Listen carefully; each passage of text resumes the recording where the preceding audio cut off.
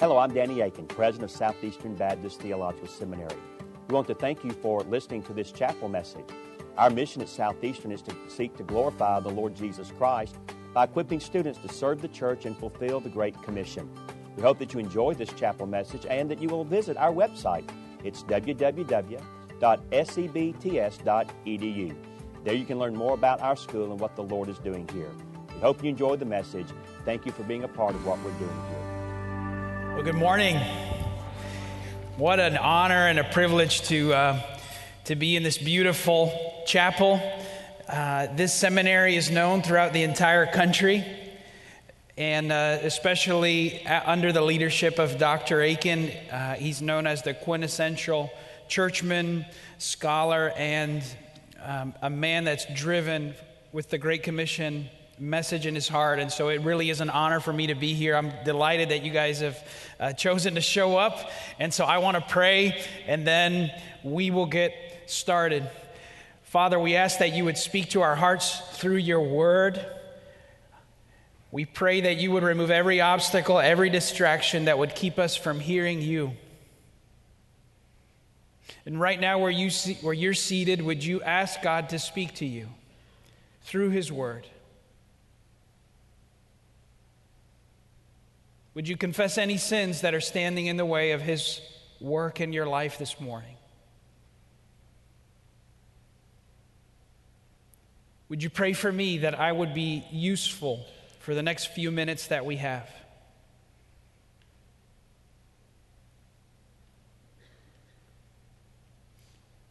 Father, keep this from being what we do before lunch. We don't want to leave here smarter sinners. We want to leave here transformed. And so I pray that the words of my mouth and the meditations of all of our hearts would be acceptable in thy sight, for you alone are our rock and our Redeemer. We pray this in Jesus' name and for his reputation alone. And all of God's people said, amen. Well, I was born and raised in Miami, Florida. I'm an American of Cuban descent. And my parents divorced when I was very young. I don't remember them being married. And so I was very rebellious, and it was difficult for my mom to rein me in.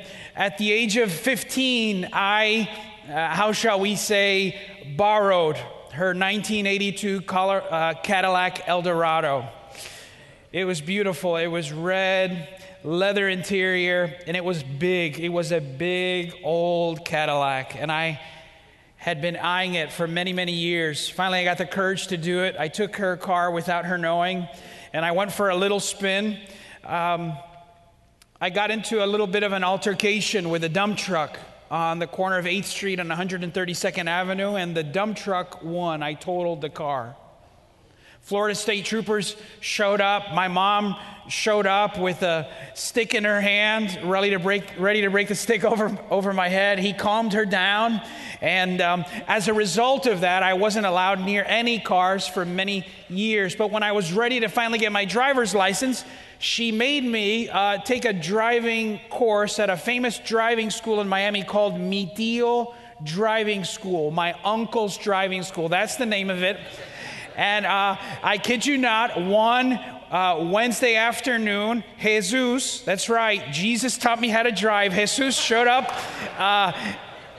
in a little Nissan Sentra with a very, very large sign on top of the car. The sign was larger than the car itself, and it said Medio Driving School. And I don't know if you've ever had this experience, but he sat in the passenger side, I sat on the driver's side, and the passenger side, believe it or not, actually had a brake pedal.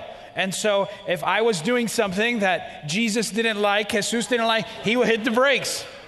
So he would say, I need you to pull out, and I would pull out. I need you to change lanes. And when I was going to change lanes, I had my hands on 10 and 2. You know, I read the book, 10 and 2. I hit the turning signal, and I looked at the side view mirror. I looked at the rear view mirror. When I started to change lanes, he pumped the brakes right there. And I looked at him and I said, Jesus, what is your problem? He said, you need to actually look to see if there's a car there. I said, you told me to 10 and 2, keep my eyes forward. And I looked at the side view mirror. I looked at the rear view mirror.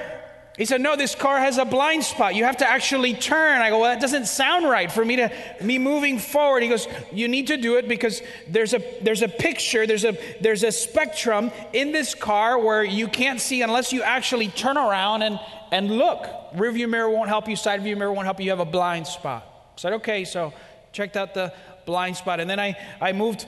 We went forward, and he actually wanted me to go on the turnpike. And so we were in Florida and got on the turnpike. He said, I need you to change now to the right lane, 10 and 2, turning signal. Everything's working well. No radio, of course, in the car. No music was blasting. Side view mirror good. Rear view mirror good. Side view mirror good. And I'm going to begin to turn on the turnpike. We're going about 55, and he hits the brakes again in the middle of the turnpike and hits my shoulder. Blind spot. I said, well, you said there was a blind spot on the left side. He goes, well, there's one on the right side as well. And so it was with Mi Tio driving school that I first learned about the concept of blind spots, something that you have to actually look for in order to make sure that you are going to avoid an accident. In life, there's blind spots. In ministry, there's blind spots. In your spiritual life, there are blind spots, these areas in our lives that go unnoticed unless someone points them out to you, or you are constantly looking to make sure that you're keeping an eye on those blind spots. It's an act of love for someone to point out a blind spot to you, and it's an act of humility and biblical maturity for you to respond properly to that warning. Blind spots. In the book of Revelation, chapter 2, Jesus is writing through John 7 letters to 7 churches. Unlike the epistles, these letters are different. He writes these 7 letters to these churches that have exotic and exquisite names. You're going to be tempted when you read these letters to say, well, they're so many years apart, language apart, they don't apply to me, but they do apply to you. And so we're going to look at this first letter. There are too many distractions in ministry, too many distractions in seminary, distractions that are tugging at your heart, that have to do with your pride, that have to do with your ego, with your mind, with your spirit. I want us to listen to the words of Jesus Christ speaking through John at what one of these blind spots might be. Blind spots. When I was in seminary, felt like a long time ago, when I first went to seminary, we had to wear a coat and tie every day. So I kind of feel like I was born at the wrong period. I should have come to Southeastern, and I heard jeans are welcome from a guy from South Florida. I'm wearing jeans. And I had lots of struggles. And I had a pride I was dealing with. And I wanted to perform for my professors. I wanted them to approve me. I wanted to get certain grades. I wanted to do really well. When you get into ministry, believe it or not, you have the same types of blind spots that have to do with your pride, with who you're going to actually depend on, with who you're actually ministering for. For faculty, it might be a publication or an article or a lecture.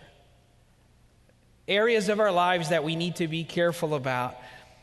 Revelation chapter 2, verse 1. And so essentially what we're going to see this morning is that your first love should be your first work. Your first love should be your first work. Revelation chapter 2, verse 1. And to the angel of the church in Ephesus write, the words of him who holds the 7 stars in his right hand, who walks among the 7 golden lampstands. Now, in the beginning, when I would teach this book to our college campus, students would say, now you see, Bernie, that's the problem. That's why we don't read this book. It sounds like Harry Potter. It sounds like Narnia. What is he talking about? Angels, Ephesus, 7 stars in his right hand, who walks among the 7 golden lampstands. What's taking place there? And so we can set the scene. First, you have Ephesus. It's the capital of a Roman province in Asia Minor, one of the 3 great trade routes during this time. There was a 25,000-seat amphitheater there dedicated to the temple. The Temple of Diana was there. It was a key vacation spot. There was a fertility goddess. It was a place where there was a large prostitution ring, over 1,000 prostitutes. It was an unclean and morally depraved city. The same Ephesus that Paul departed from about 30 years before this letter was written. That's the place. Who's the speaker? The speaker is speaking to the angel. Angelos could be a divine messenger, actually a messenger, a person. I take it to be the elder of this church, the leader of this church. Can I say elder? It's Baptist Seminary. I just caught that. So we'll call him a deacon or a pastor. And that's who he's writing to. He's writing to the leader of this church. Who's doing the speaking? The one who holds the stars. In chapter 1, verse 20, he says the lampstand is the church, the ministry of the church. The church is to reflect and demonstrate the light of God. That's what we do. We give light to a dark place in a dark world. And Jesus is standing in the midst of these churches, of these 7 churches. You see that there in the text in verse 1, who walks among the 7 golden lampstands. He's saying, I hold these leaders in my hand. I have my hand there. It is my church. This is the one who wrote the letter, and he is writing. This is his. The church belongs to Jesus, right? Remember when the penniless carpenter stands in the midst of Caesarea Philippi, in the midst of all of these so-called powerful gods, and he says, I will build my church and the gates of hell will not prevail. It is my church. It's his church. It's his church. It belongs to him. And then he continues. So that's the scene. That's the place. That is the speaker. Verse 2, I know your works, your toil, your patient endurance, and how you cannot bear to be with those who are evil, but you've tested those who call themselves apostles and are not, and have found them to be false. He says, I know your deeds. And so the first thing you see in this letter is Jesus, he commends your work. He commends your work. Good job, that a boy, encouraging them. I know about your hard work. I know about your long work. I know about your pure work. Right there in the text, I know your works, your toil, your endurance, and how you cannot bear to be with those who are false. He gives them the positive. He says, listen, what you're doing is good. I'm intimately involved. And so Jesus is pointing out to this church, here's a good thing. When you're in ministry, you'll get lots of feedback from lots of people. Most of the feedback will often be hurtful. This isn't one of those people. This is if your spouse actually comes up to you and is giving you feedback. You're going to listen. If it's a mentor or a professor, you want to listen to what they have to say. It's someone that's intimately involved in what's going on in this church. And he says, I know your work. I know about your hard work. Ministry is hard work. Don't get over the fact that Jesus is in the midst of this church and Jesus wants to respond to you. See, your temptation is going to be to care more about people's response than Jesus' response. And don't do that. Don't do that. I know about your hard work, your toil. I know about the fact that you serve to the point of exhaustion. This church knew what it meant to work hard. Ministry is hard work. They did it in the power of the Spirit. You're in seminary now and you're thinking, this is too much, I can't bear. And your professors and mentors are saying, well, you just wait. You wait until you graduate from here. You'll see what hard work actually is. God is preparing you. It's stair steps. He's molding your character.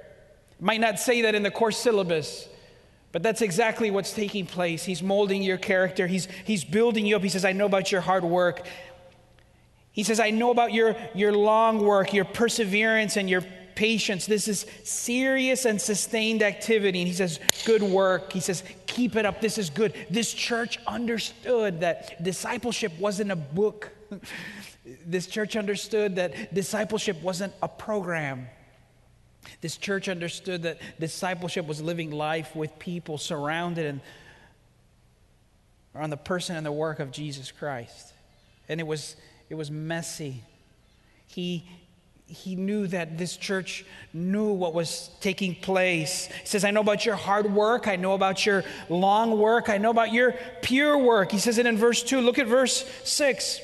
Yet this you hate the works of the Nicolaitans, which I also hate. So there was a false teacher in the midst of this church, and they told this false teacher to get out. This church was doctrinally pure. They were pure and they were true. They had gone to great inconveniences for the sake of Jesus Christ.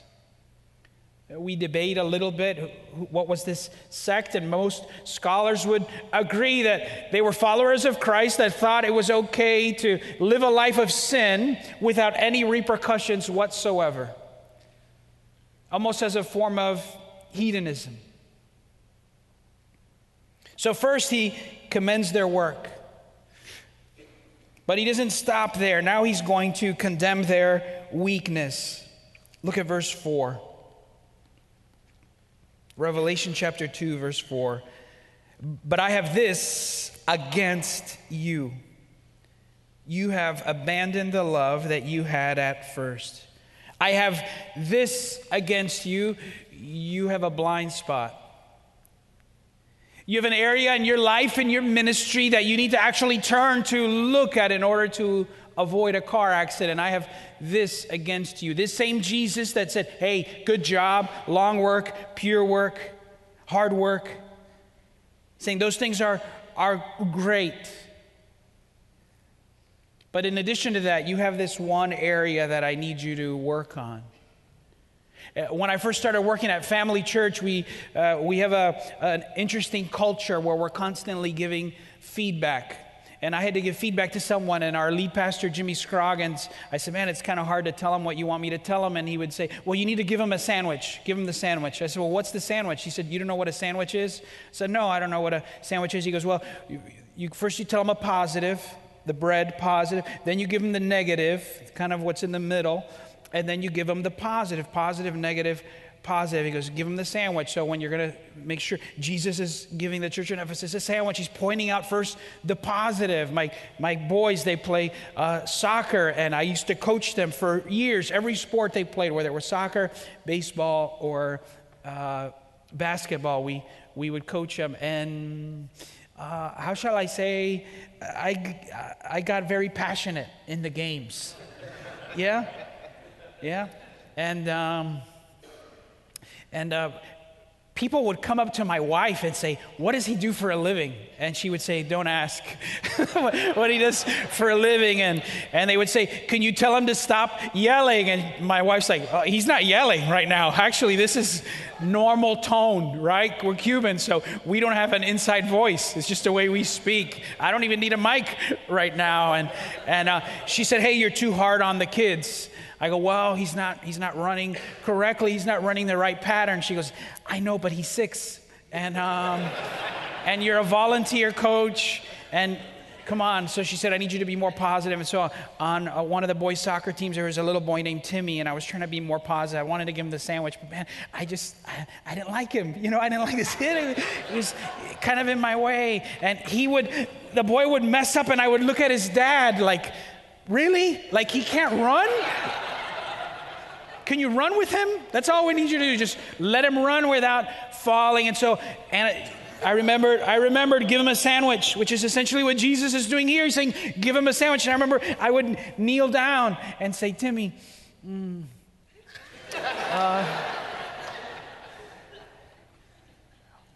those sneakers, they look really good on you today, Timmy. Uniform looks great, Timmy. Now, I need you to sit down. You're not going to play anymore. But I really like your sneakers. You see that? Positive, negative, positive. You follow? Now Jesus is talking about the negative, and he says this in verse 4. I have this against you. You have abandoned the love that you had at first. You read all of the 7 letters. This one has to sting the most. You've left your first love. What does that mean? You've left your primary love. In English, we translate it adverbially, the love you had at first, right? The way it used to be, right? We've lost that loving feeling that happened, what took place a long time ago. And so we say, well, is it talking about love for Christ or love for people? Love for Christ, your devotional life, your personal worship, or your love for people, your ministry, the Great Commission.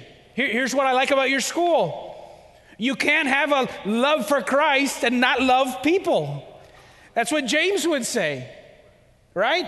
No fruit, no root, no root. You can't separate the two. You can't have this and not have this, not be demonstrating the fruit of the Spirit in your walk with people. Can you love Jesus Christ with all your love, with all your heart, with all your soul, with all your mind, with all your strength, and not love your neighbor as yourself? He would say, no, you can't do that. So it's both. It's speaking about your love that is intense, first in quality, first in intensity. Has your duty for Christ overshadowed your devotion to Him? Are you doing the right things with the wrong motivation? Do you love people the way that you should? I do, Bernie, I do. All right, well, let's ask your roommate. Let's ask your spouse. Let's see what they have to say about where you are in the love department. Can the love of Christ be demonstrated in your love for how you love the people that are around you? He says, love one another as I have loved you. They will know you are my disciples, my people, by your love. Your first love should be your first work. You see this in marriage. Man, when I finally saw that I had a chance with my wife, man, I put my game on. I mean, I would iron stuff. I would shower. Cologne all the time, cologne. I would do push-ups before she'd walk in the room. Open the door, close the door. We didn't have any money when we were dating. I'd call her and say, hey, I got paid. Where do you want to go? I don't know. Where do you want to go? Wherever you want to go. Sky's the limit. Well, where do you want to go? No, wherever you want to go.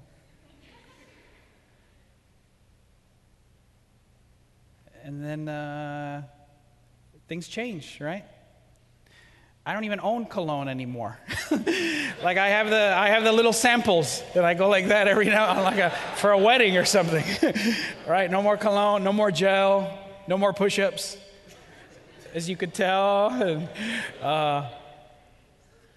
where do you want to go? I don't know. Just pick. Just make a decision. I want to eat already. Let's just go. Let's just go.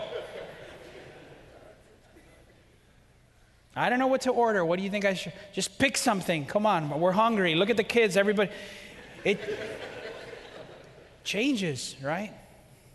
I remember how easily it was for her to be the center of attention. Every decision I made revolved around the other person. And then there's this temptation for her to be secondary, tertiary, right? And the same thing happens with Jesus Christ. He says you've left that primary love, that first love, love in quality, love in intensity. Remember when every decision you made, every single decision you made was wrapped around Him, what He would say, what He would have wanted you to do. Preachers, do you remember when God's Word would drive you to the pulpit and not vice versa? The pulpit drives you to God's Word because you got to think of something to say. Lectures, God's Word would drive you to the lecture hall because you wanted, or vice versa. I gotta fill the syllabus. I gotta fill what has to be said next. He says that primary love. Man, I was awkward. God saved me when I was 12 years old. I wanted to tell everyone My friends who were in middle school with me, they were worried about the person that was next to them, how they thought about them. I thought, man, it was very dramatic. If this person gets shot right now, are they going to heaven or are they going to hell? And I would figure out a way to somehow talk about the gospel. We would go to Subway to grab some sandwiches. Subway first started, and with my homeboys, we had the friends that I just grew up with, and I want a steak and cheese. What kind of bread do you want? And I want it on whole wheat bread. Well, we ran out of bread. You ran out of bread. You know, there is a bread that is never going to run out. His name is Jesus Christ, and I think you're hungry for him. And my friends are like, oh my goodness, you're going to get slapped. You're going to... Remember those days? I think the church in Ephesus forgot. What begins to happen, and it's happened in my life, and I'm recovering from this, I'm preaching to myself, is that you began to define success in man's eyes and not God's eyes. You define success in man's eyes and not God's eyes. And you forget that success, biblical success, is faithfulness.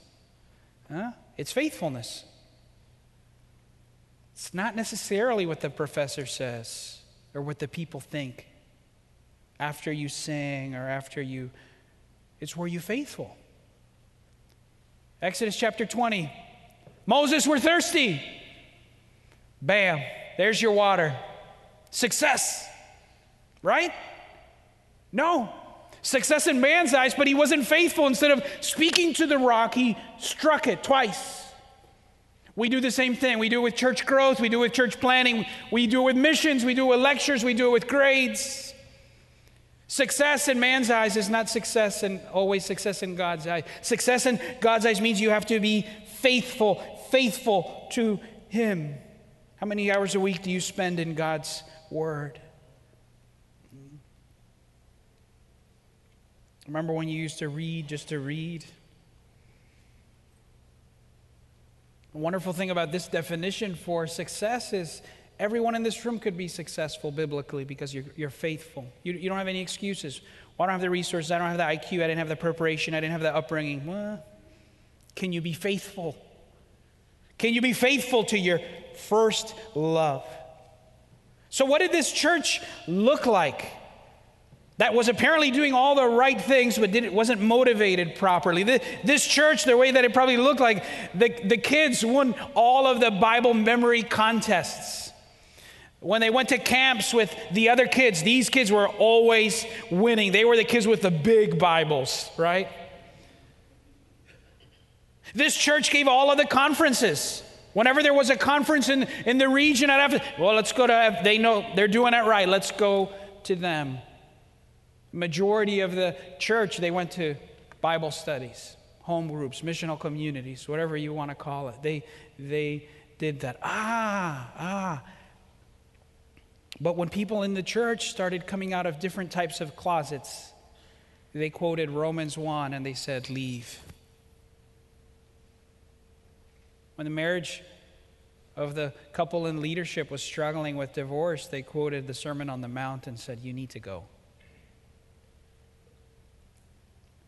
When the teenage boy who had been living in the shadows for years finally confessed to his chemical addiction, they said, the body's the temple of the Holy Spirit.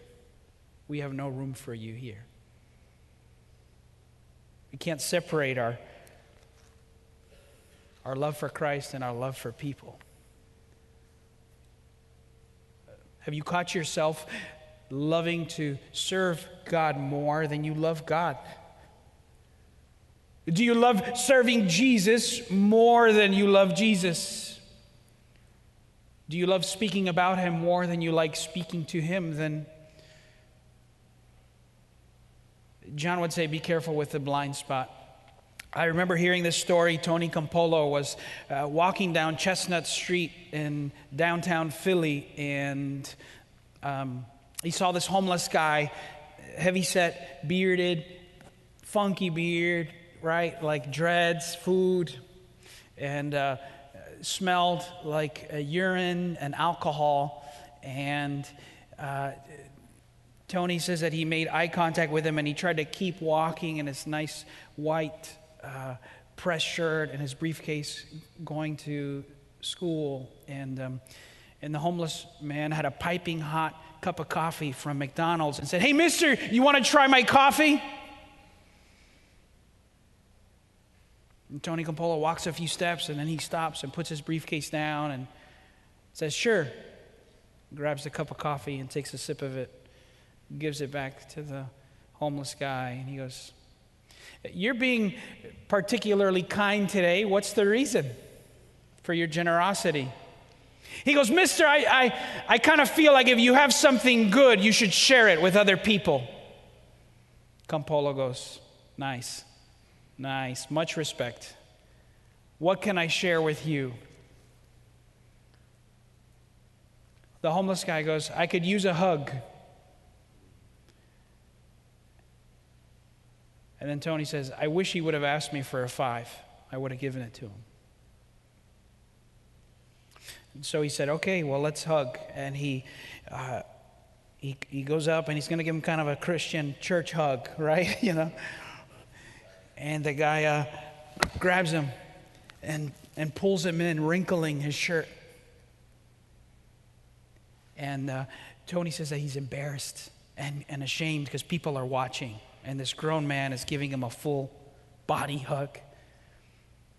He said, "I felt embarrassed and ashamed. But then my shame turned to awe, turned to worship. And I felt as if I heard the words of Jesus speaking through the corridors of time, saying, 'When I was hungry, you gave me food. When I was thirsty, you gave me water. When I was in prison, you visited me. When I needed a hug, you gave me one.'" I hear those stories and I go, "Oh, yeah, I'm not." And Paul says in Corinthians, the Holy Spirit will begin to work His love in your life. It's not natural. It doesn't come natural to us. It has nothing to do with it. It's not your personality. It's a spiritual work that He has to do in your life and in my life. So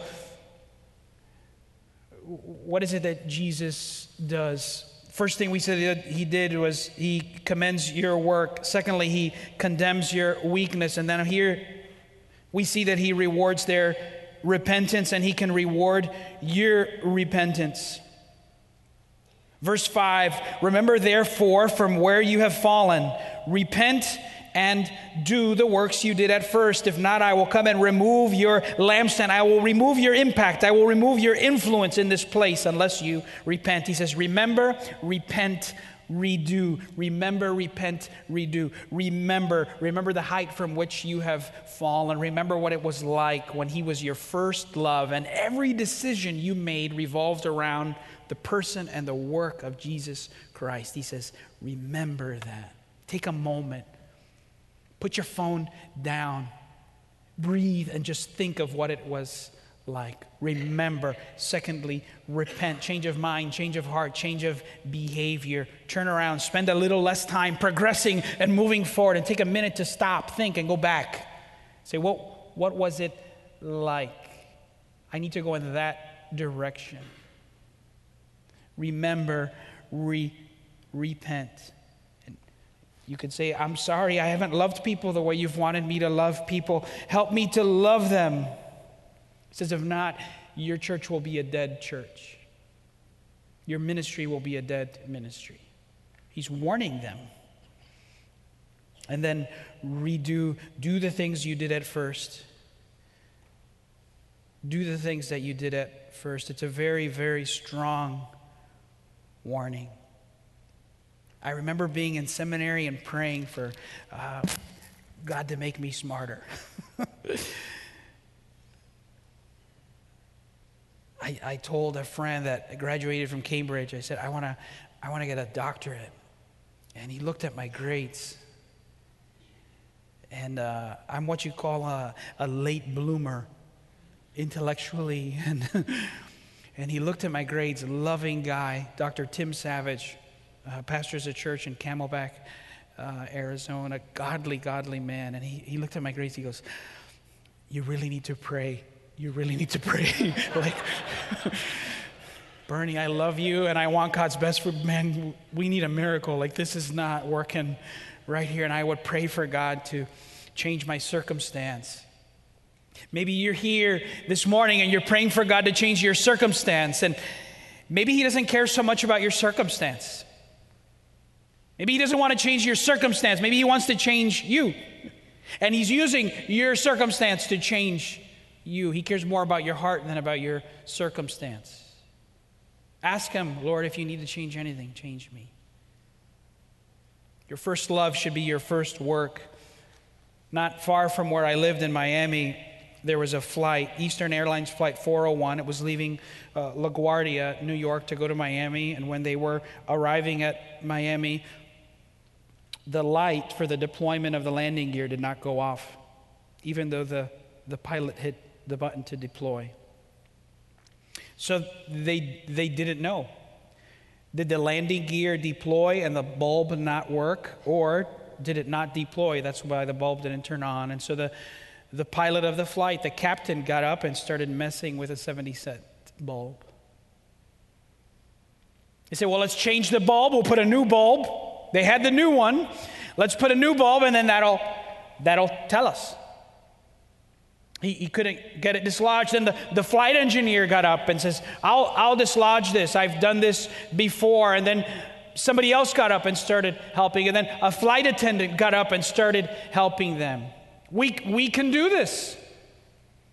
We can do this. We have thousands and thousands of flight hours. We could fly this plane by ourselves.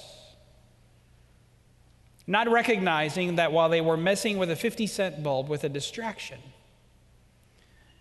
the airplane crash-landed, killing 99 of 170 passengers. Preoccupation with a distraction for a 70-cent light bulb. What a disaster. Friends, the Christian life is a flight. Don't be preoccupied with distractions. Remember that your first love must be your first work. And that's why we love Him and we love others. Let's pray. Father, we thank You for Your word, for Your patience with us. We acknowledge that complacency with sin has crashed many Christians. And when that takes place, it affects us, our families, our children, our co-workers, in the name of Christ. Help us to not get distracted. Help us to stay focused. Help us to make sure that our first love is our first work. We pray this in Jesus' name and for His reputation alone. Amen. Thank you again for listening to this chapel message from Southeastern Baptist Theological Seminary. If you are thinking about theological education on the undergraduate or graduate level, including doctoral studies, we hope that you consider us. If you also find these chapel messages encouraging and a blessing to your walk with Christ, we hope that you will consider financially supporting Southeastern. Our graduates are literally serving the kingdom across this globe, working to carry the gospel of Jesus Christ to a lost and dying world. Your gifts will help to train more, and they will serve as a worthwhile investment in God's kingdom. You can find more information about attending Southeastern or supporting us financially at www.sebts.edu. We covet your prayers and trust that God will bless every good work you do for His glory. Thank you for joining us in our chapel services.